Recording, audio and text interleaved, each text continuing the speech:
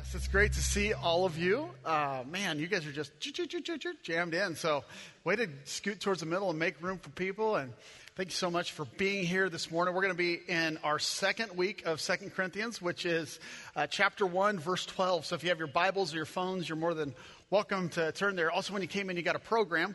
If you like paper, you've got paper. If you like digital, it's also on the app. And so, but I do want to let you know that we're going to have to turn in our papers at the end of the day today. We're grading. It's kind of that point in the semester. Everybody's got to get their grades up. And so make sure you get those done. But if you'd like to take away with you something, there's a couple of big key points today that I think we'd all be blessed by just really applying, specifically Psalm 139, and we'll get there in just a minute.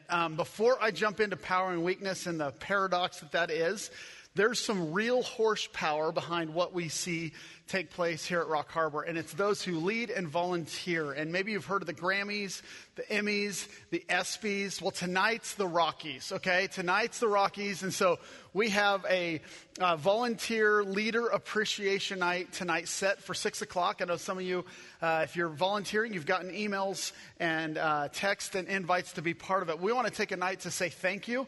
Honestly, more than just saying thank you, we're just going to have a great time. We're going to have some time of vision, excitement. There's going to be stuff that's done tonight that we hope nobody's recording because we don't want it to leave this room or make YouTube, because might be some embarrassing things that you might be able to see by being here. But we are so thankful for those who partner at Rock Harbor through service. And I know many of you probably served the last service, or you served last week, or you're serving at the next service. And so you feel a little bit weird clapping for yourself, but can we just give a round of applause of appreciation for those who lead and serve at Rock Harbor? We are thankful for you. It's not one individual. It's not one ministry or one group. In fact, it's a big old blob. It's like an amoeba of volunteering that takes place around this place. And so thank you for being part of that and making it happen to be a multi-generational church that's we want to reach our community with the message of Christ. And so being in 2 Corinthians, this is actually a letter that Paul wrote to a church in Corinth that's going through a challenging and difficult time. They found themselves gravitating back towards, worldly and not so good behavior, treating one another poorly. And now they're coming at Paul. And Paul is basically at this point of weakness, that the power of Christ is extremely alive in him, which is this paradox. And I saw a definition for the word paradox, and I thought it would help each one of us to kind of hear that. It is a seemingly absurd or self-contradictory statement or proposition that, when investigated or explained, may prove to be well-founded or true. So it's a true contradiction. It's where power and then weakness. And when we are weak, then God is strong. And I shared last week quickly, but I want to say it again this week. We don't experience the full power of God until we ourselves are at the point of full weakness. So the full power of God comes when we hit that point of full weakness. And this is what Paul is sharing. He's like, I'm weak. I have become weak that the power of Christ might be strong. And I don't know, is there any lifeguards you have some lifeguard training in the room? I'm not a great swimmer. In fact, I flunked water babies and tadpoles multiple times as a child. But then I started to really get the hang of it to the point, I don't know if you've seen the show Baywatch. It's inappropriate. You shouldn't have watched it. But I made a few cameos on it. I did it for the money. But in that, what I learned in part of my training was, in order to save someone that might be bigger and stronger than you, they have to reach a point of weakness because of their sheer size or their sheer strength. They may take you down with them. And so if there's someone who's struggling, if someone who's drowning, when they get to that point of weakness, it's at that point that you can save them. And that's the same thing that's true in our life. We have to get to that point of weakness. And I know it seems like a paradox, like if I'm going to float on the water, I have to relax. I have to be calm. I have to breathe. And all you're thinking when you're trying to float. I remember learning to float, which I was not very good at, was just like, I don't want to drown, and that doesn't get you to this point of rest. And so in God's power and in his strength, with our weakness, much can be made of us. And Paul is seeing this life in Christ come alive. And he says it this way in chapter 12. I'll read it. You don't have to turn there. It says, "For the sake of Christ, then I'm content with weakness, content with insults." And boy, are they heaving these insults at him. "Content with hardships." How can we possibly be content with hardships? I don't know, but Paul is saying, I'm content with persecutions. I'm content with calamities. Here's why. "For when I am weak, then I'm actually strong." See, the reason why these false teachers have come into this young church, man, they're excited. There's an excitement and a fervor about them. These false teachers are coming in because they don't like the conviction that Paul brings with his life that he lives. They don't like the power that's in his preaching because it makes them feel guilty. And so they're like, if we discredit him, then we don't have to listen to him. If we take away the foundation of who he is and say he's not worthy of being listened to, he's lied to us, he said he was going to come to visit and he didn't. If we can't trust his planning, then we don't have to listen to his preaching. And Paul is going, okay, at this point, I want God to be my defender, but at this point, I need to defend the gospel because this isn't just a personal attack on me. It's attack that's taking place against the gospel of Jesus. And so, as last week, we talked about this comfort that we can find from the God of mercies. I actually want to read the verse, 2 Corinthians 1:3. I think we have it on screen. There we go. "The Father of mercies and God of all comfort, who comforts us in all of our affliction." See, your trial, your experience, what can it be? It can be someone else's promise of hope. Multiple phone calls this week, conversations within the office. We heard in community groups as we get reports back how groups went, people saying, man, people really pressed into this by sharing their story, reading the God Can cards, that when you share your failure, your trial, your difficult situation, the journey you had in it, whether not that you were perfect, but God's power in your weakness, wow, that is someone else's promise of hope. And that's what community brings to us. And Paul is saying, I've been through these things. I want these things to be for the glory of God. But these false teachers, they're coming in and they're trying to say, hey, you know why Paul's going through all these sufferings and these trials? Because he's sinning. They're saying Paul has sinned.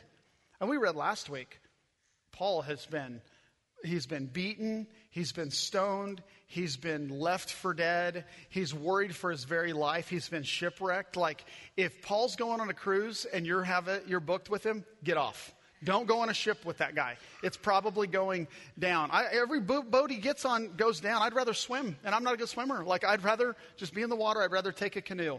I'd rather take one of those, like, those little pedal things that Ann Morrison. I'll take that over getting on a ship with Paul. And they're saying because of his sin, that's why he's suffering. There's actually been a few teachers over the years, people that speak nationally and worldwide, that have come out and said, we taught a wrong doctrine 25 and 30 years ago.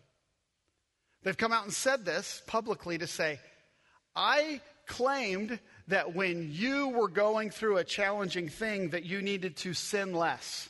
When you went through that, that was on you because you weren't believing strong enough in God. If someone tells you the reason you're going through suffering is because of your sin, there are times I've suffered because of my sin. But not every time I've suffered has been because of my sin. Because God wants to bring comfort to you rather than a comfortable life. He wants to bring you comfort in this life. And he wants to use your trial to be someone else's promise of hope or to bring strength to you. These are hard things because these are paradoxes. But it's easier for this group of false teachers to manipulate it. And guess what they're doing? They're saying, oh, you're calling me a false teacher? You're a false teacher. Oh, Paul, you're manipulating. I'm not manipulating. You're manipulating. And so there's all this you said, she said, he said. And Paul says, let's go back to what God says and let's bring some truth to this. Because these slithery suckers have found their way into the church and they're saying things that aren't accurate. And Paul's going, I'm not going to defend myself, but I'm going to defend the gospel. So let me share a few things with you. And Paul's being completely misunderstood. I don't know about you, but I do not like being misunderstood. Don't raise your hand. I'm not going to ask those people who feel like they've been misunderstood or they don't like being misunderstood to raise your hand, because then you'll feel like people have seen you raise your hand and what are they misunderstanding about you at this point. But I did a personality test a year ago, our staff did, and I tested out at 100% extrovert. I thought it was 98%. I guess 100 is what I am. And the problem with that is I find so much energy in being around people that I can find myself looking for the approval of people. So I have to really guard that and put that towards God, because, some pastors, they speak a message and they go to a hammock and take a nap or something. In between services, I'm out there hey, what's up? Boom, chest bumping, having conversations and going, oh man, I'm going to miss the service. I don't run in there, because I get energy from being around people. But I need to be careful that I don't allow it to switch a focus off of the one I should worship rather than the ones that I get to worship with. And so it's something I have to be careful in. And maybe that's a word for somebody in here. I actually wrote a quote to myself. It's this: when your aim is to be understood by all, your worship has drifted from the one. When your aim is to be understood by everyone, our worship has drifted from the one. We're looking for the approval of other people. And Paul is saying, you know what? People are not approving of me, but I'm going to press forth into all that God has for me. And Paul is being pressed upon, and he's in a time of crisis. And those times of crisis is what makes us who we are. But it's also in those times of crisis that is exposed who we really are.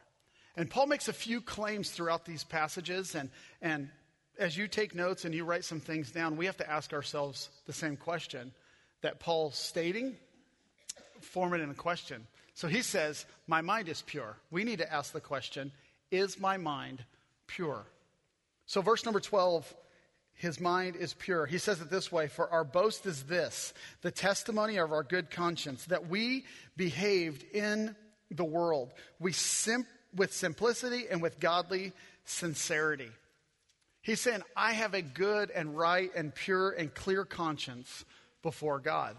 We can spend an entire message or series in just this verse alone when it talks about having a good and clear conscience. Meaning, who I am privately is who I am publicly. Those two things match up. See, we compartmentalize our lives, and maybe you're a student in here and you act one way around your family and a different way around your friends. Or maybe you got some church friends, or you've got this group of friends, and we kind of compartmentalize this different behavior. And integrity says, it's who I am when no one is looking. And Paul is saying, I'm sincere, which sincere is this non-hypocritical faith. The problem with performing is this. Performing where you put a mask on, you act a certain way around someone, is we begin asking the wrong questions.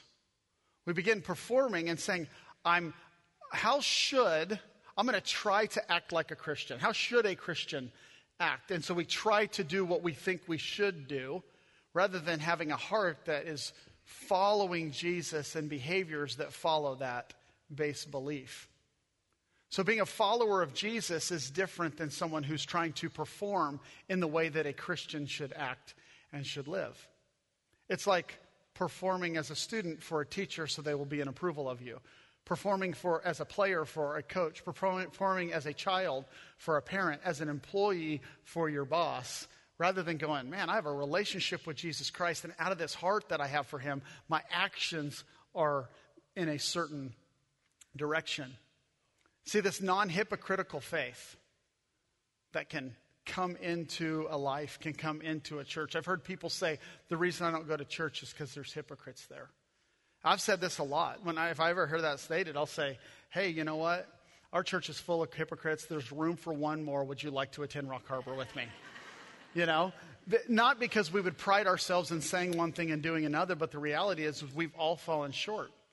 We don't have to be arrogant about our real stink. Real stinking really does happen. We pride ourselves in the sin.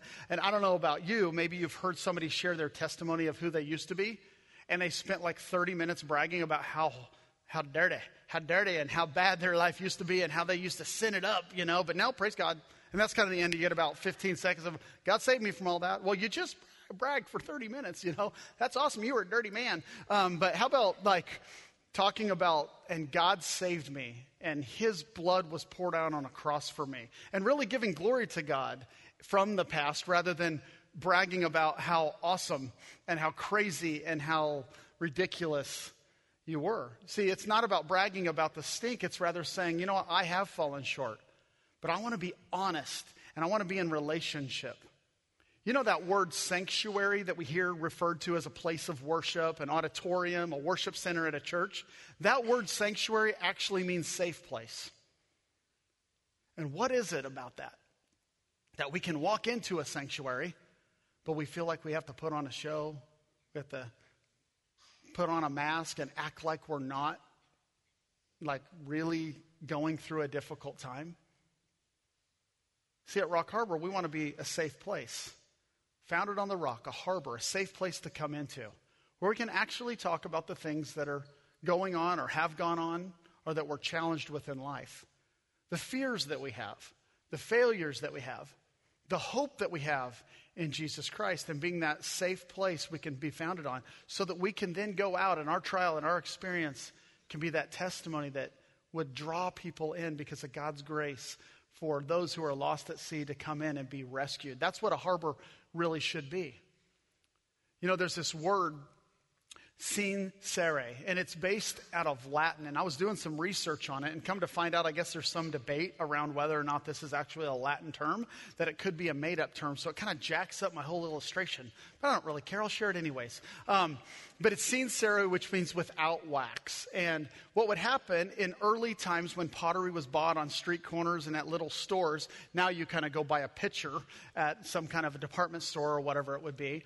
And some people pay lots of money for them, and some people get them on sale. But you would go to these corner stores and you would buy it. And what they would do if there was one that had an imperfection or it had a crack in it, they would take wax and match up the color, covering up this problem, this crack, this hole, whatever it would possibly be, except for when it sat in the sun, or when heat was brought to it, or when it was brought up to light. You know, what is Jesus? He's the light.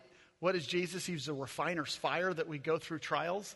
That what if our life's the same thing and we're covering up and the life, the water of life, this refreshment that we're to hunger and thirst for what could be, is just falling out of our life because we are so ashamed and we're living a life with wax. In the earlier service, I said something like wax in your cracks. I'm not saying that again, but I kind of want to in a way, but I'm not going to. And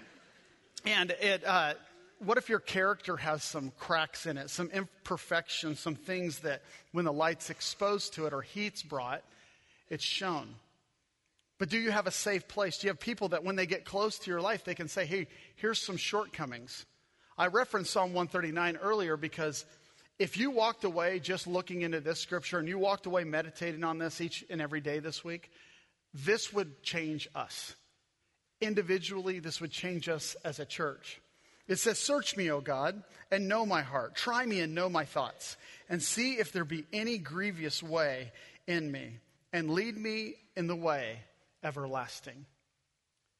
If you don't mind underlining in your Bibles or just writing down this word, grievous. Is there anything in you that grieves the Holy Spirit, that grieves God? You know, God loves us. Our actions, our behaviors, when it says, search me, O God, and know my heart, Hebrews 4:13 says we're naked and exposed before God. He knows us. Is there anything in your life that grieves God? I didn't say, what did they do to you that caused you to act like that? What credit are you not getting and that's why you're struggling? I didn't say about anything that's been done to you, but rather your behavior, your action.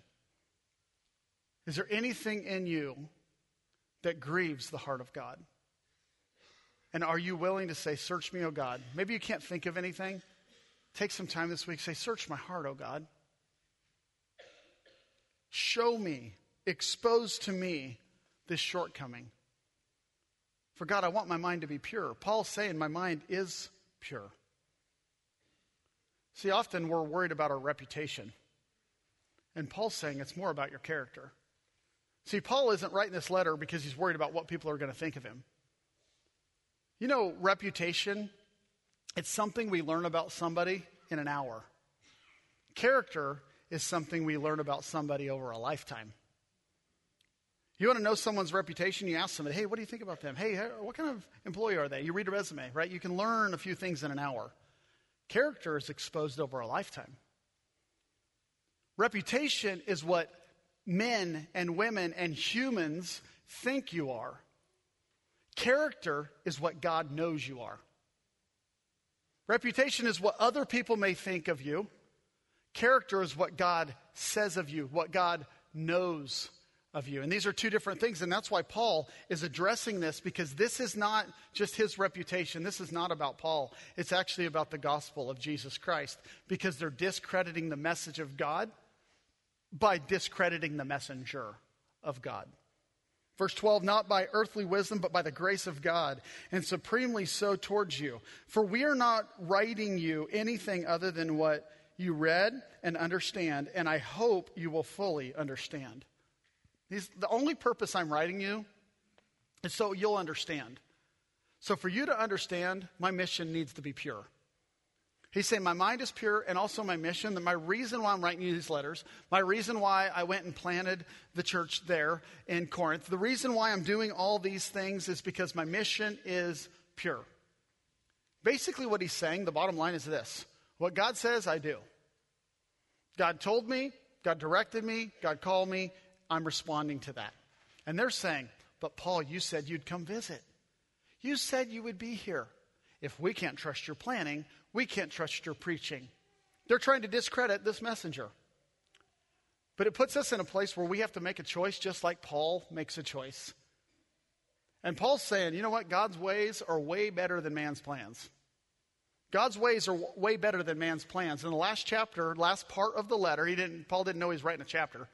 In the last part of the letter, Paul says in chapter 16 for us, I will visit you after passing through Macedonia. For this is to the same church. I intend. An intention is different than an action. He's saying, I intend to pass through Macedonia. And perhaps, that's another questionable statement. It's not a firm, it's perhaps, it's hopefully, I will stay with you. Or even, like there might be a change, or even spend the winter, so that you may help me on my journey wherever I go. For I do not want to see you now just in passing. He's sharing his heart. He's saying, I don't just want to stop by. I want to come at a time that I can stay a while. I intend to, perhaps I might, or even, and here's the big one, I hope to have some time with you. And these 4 words, if the Lord permits. If, meaning it's really based on the Lord permitting. He's making this commitment based on God has the trump card, and God can change these plans that I'm trying to put together. And he's saying, I'm going to choose divine design, which is God's plan, over man's plan.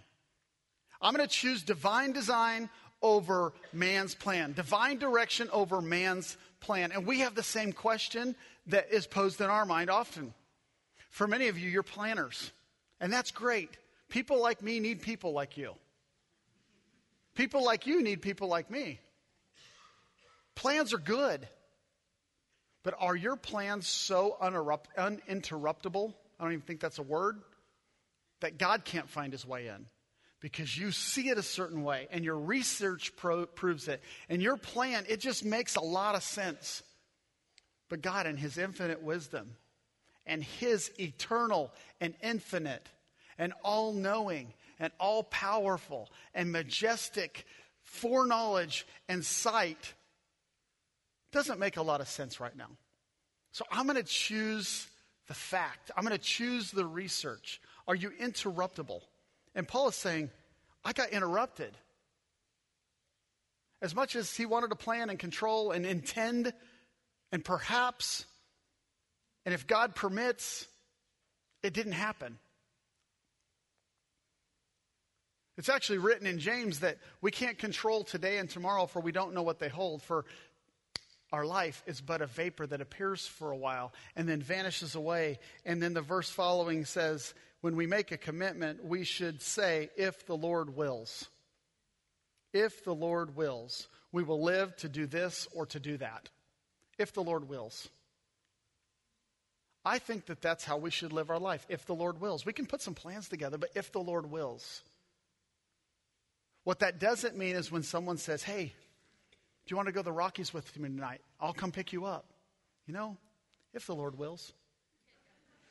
This isn't like your Jesus juke that keeps the ball in your court, that if you get a better offer or something else to do, or your hair's whooped up or your beard's on sideways, and you're like, you know what, I don't want to go in public right now. I guess the Lord didn't will. Okay? It's not that. If the Lord will mean with intent, with God's permission, if he would, with this intention, I'm going to plan accordingly by prayer and preparation. But if God changes that, I'm willing to allow that change to take place. If the Lord would will. And Paul's saying, I live with sincerity. Jesus said in the Sermon on the Mount, let your yes be yes and your no be no. Let your yes be yes and your no be no. That as a follower of him, don't make commitments that you don't have any intention of fulfilling or ones that you plan on possibly breaking. Paul said it this way in verse 17, I was vacillating. I was going back and forth when I should do this or do that. Do I make a plan according to the flesh? Because I really want to spend not just a day, but the entire winter with him. I'm going to spend more time than what I might actually have allotted because that would make me feel good because I enjoy this church in Corinth. For as surely as God is faithful, or our word to you has not been a yes and no, for the Son of God, Jesus Christ, to whom proclaiming among you is Silvanus, who ultimately designed a really nice television, and Timothy and I, was not a yes or a no, but in him it was always a yes. It wasn't a yes and a no, it was a yes. And here's the problem in our culture. This couldn't be more pertinent of a scripture. Yes means maybe in our culture, and probably means doubtfully. I'll probably be there. It means probably if something else doesn't come up. Probably let our yes be yes and our no be no. This verse 20 is an entire sermon series. It says, for all the promises of God find their yes in him. All the promises of God. For God makes multiple promises throughout Scripture. They find their yes in Christ Jesus, for he's faithful. That's why through him that we utter our amen to God for his glory. Our amen meaning when God gives a promise, we say, yes, it is. So be it, amen means. Amen means yes. Amen means it is so. We can count on it. Your marriage vows, guess what they are? They're a promise. It's before a holy God. It's not even a covenant for ourselves. It's a commitment to one another, but it's a covenant before God. Let our yes be yes, let our no be no. The statements we make to our kids, let's be strong in our promises, not, hey, things kind of changed. Let's be careful to what we commit to. The promises of God, Isaiah 41, fear not, I'm with you. Be not dismayed, for I'm your God. I will strengthen you. I will help you. I will uphold you with my righteous right hand. Deuteronomy 31:6, be strong and courageous. Do not fear. Do not be in dread of them. For it is your Lord God who goes with you. He will not leave you, nor will he forsake you. He's our guarantee. He's our promise. Verse 21 of 2 Corinthians 1, it's God who establishes us with you in Christ, for he has anointed us. You're anointed, you're chosen, you are set apart. Your words need to be something different than those who don't have a relationship with God. For you are speaking for the King.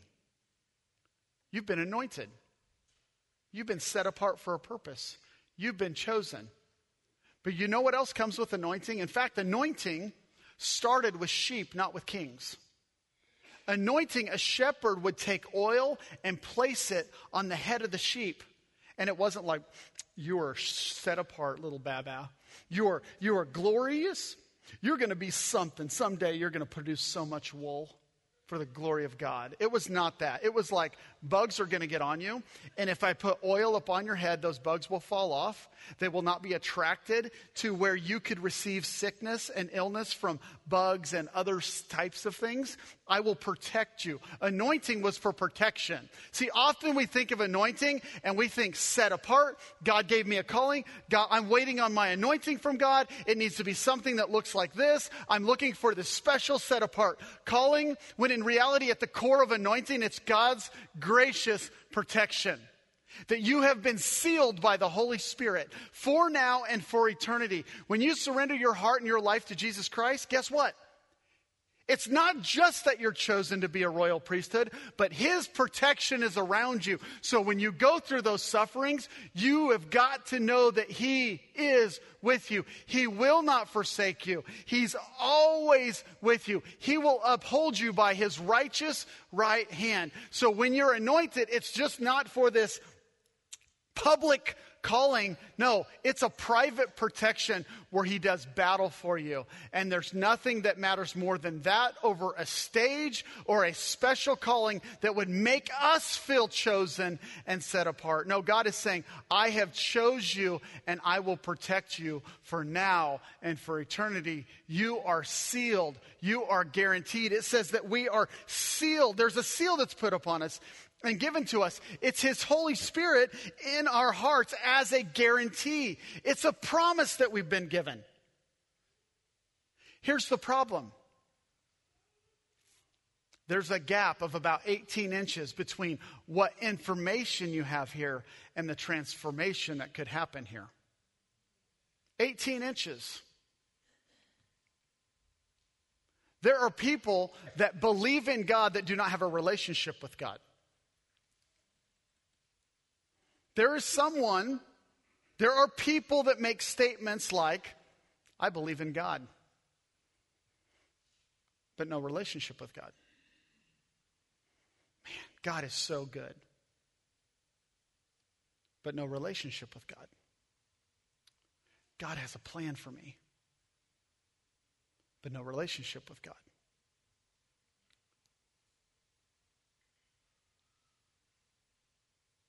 How is it possible to say one thing but not have a relationship with Him? There's a difference between information and transformation. Because a transformed heart is a different heart. It's a new heart. A transformed heart makes a statement but believes in a heart and has a transformation take place and is sealed and guaranteed by the Holy Spirit. And a transformed heart makes this statement and lives these statements of, I surrender my heart to Jesus Christ, for I'm a sinner, and I do not deserve eternity with God or grace from God. But because of His blood that was poured out for me, I can have life in Him. And I receive a gift that I do not deserve. And I will live a life that physically, emotionally, I cannot make it through the suffering that this life has to offer if I follow Him. But by His grace and His sufficiency, I can live a life that can impact the eternity of other people. And it's all going to be for His glory. It's not so I will be puffed up. But I am broken before Him, for He's my Savior. He's not just someone that's going to make me feel better because I believe that He has good plans for people. And I just want to give thanks to Him because that's what everybody does. And He's the man upstairs and He sees everything. No, He's righteous and holy. And He was bought with a price. So my mind may be pure, but my mission and my motives are pure in Him. He's the only thing that makes me pure. I cannot perform my way to purity. So I will simply receive the purity that He's given as His Son poured Himself out for me. And I believe today that there are going to be people in this room, people watching online, people at the hub, that they're going to make a change, not in their mind, but in their heart today, to make Jesus their Lord and their Savior. And that's when the motive begins to change. And guess what Paul does following all this? His letter continues on, and it's all about people. The rest of chapter 1, the first 4 verses of chapter 2, he's just like, it's about people. It's about Jesus and people. I want to serve Jesus. I want to be faithful. I didn't come to you because you guys got to get your stuff right and together. I don't want you to just get your stuff together because Paul showed up in the room. It's like kids straightening up their act because mom and dad walk in. No, you want kids that really do the right thing in the first place. And he's saying, you get things together and I want to come and visit you because your heart's in the right place. See, if Paul's going to make these statements, my question for you is, can you make the same ones?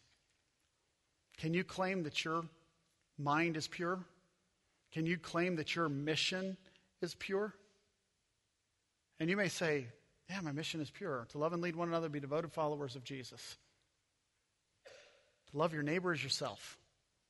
No other gods before God. Love him with my heart, mind, soul, and strength.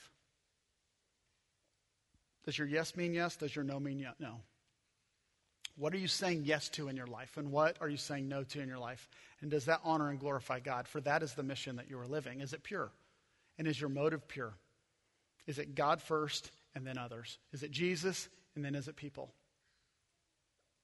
Today, when you came in, you were given a God Can card. And our focus today, as we want each person to complete it, last week we got a lot of these turned in, and we've been praying as elders and as staff. We have an incredible display that's going on in the hub right now that we're enjoying as a team. But we'll have a chance to actually, as a church, reflect in prayer in about a week. But if you would consider, we're going to give you just a couple of minutes while they play a song to complete this and just write, hey, I believe that God can, so I will prayerfully ask. And maybe today it's something that's a request. I'm praying for my marriage. I'm praying for this relationship. I'm praying for this and this sickness or this healing or this whatever. And we've got some incredibly heavy requests that were turned in last week. But maybe your request is, I need healing from an addiction. Maybe it's something about your personal holiness. My motive has been off. I've been seeking the approval of other people rather than the approval of God. I said I would do something, but I haven't done it. Whatever the Lord would lay upon your heart, you can obviously turn this in. It's confidential and it's going to be placed on display so people are going to read it. But it's something, you don't have to write your name on it, but we can really pray because we believe that God can. Scott's going to come out here at Rocky in just a minute and give you guys a minute or so to complete that. And then later we'll have the chance to turn these in the God Can cards in the lobby. And at the hub, Brandon will be out in just a minute, and we'll close the service there as well. But take a second to write a few things down because we believe that God can.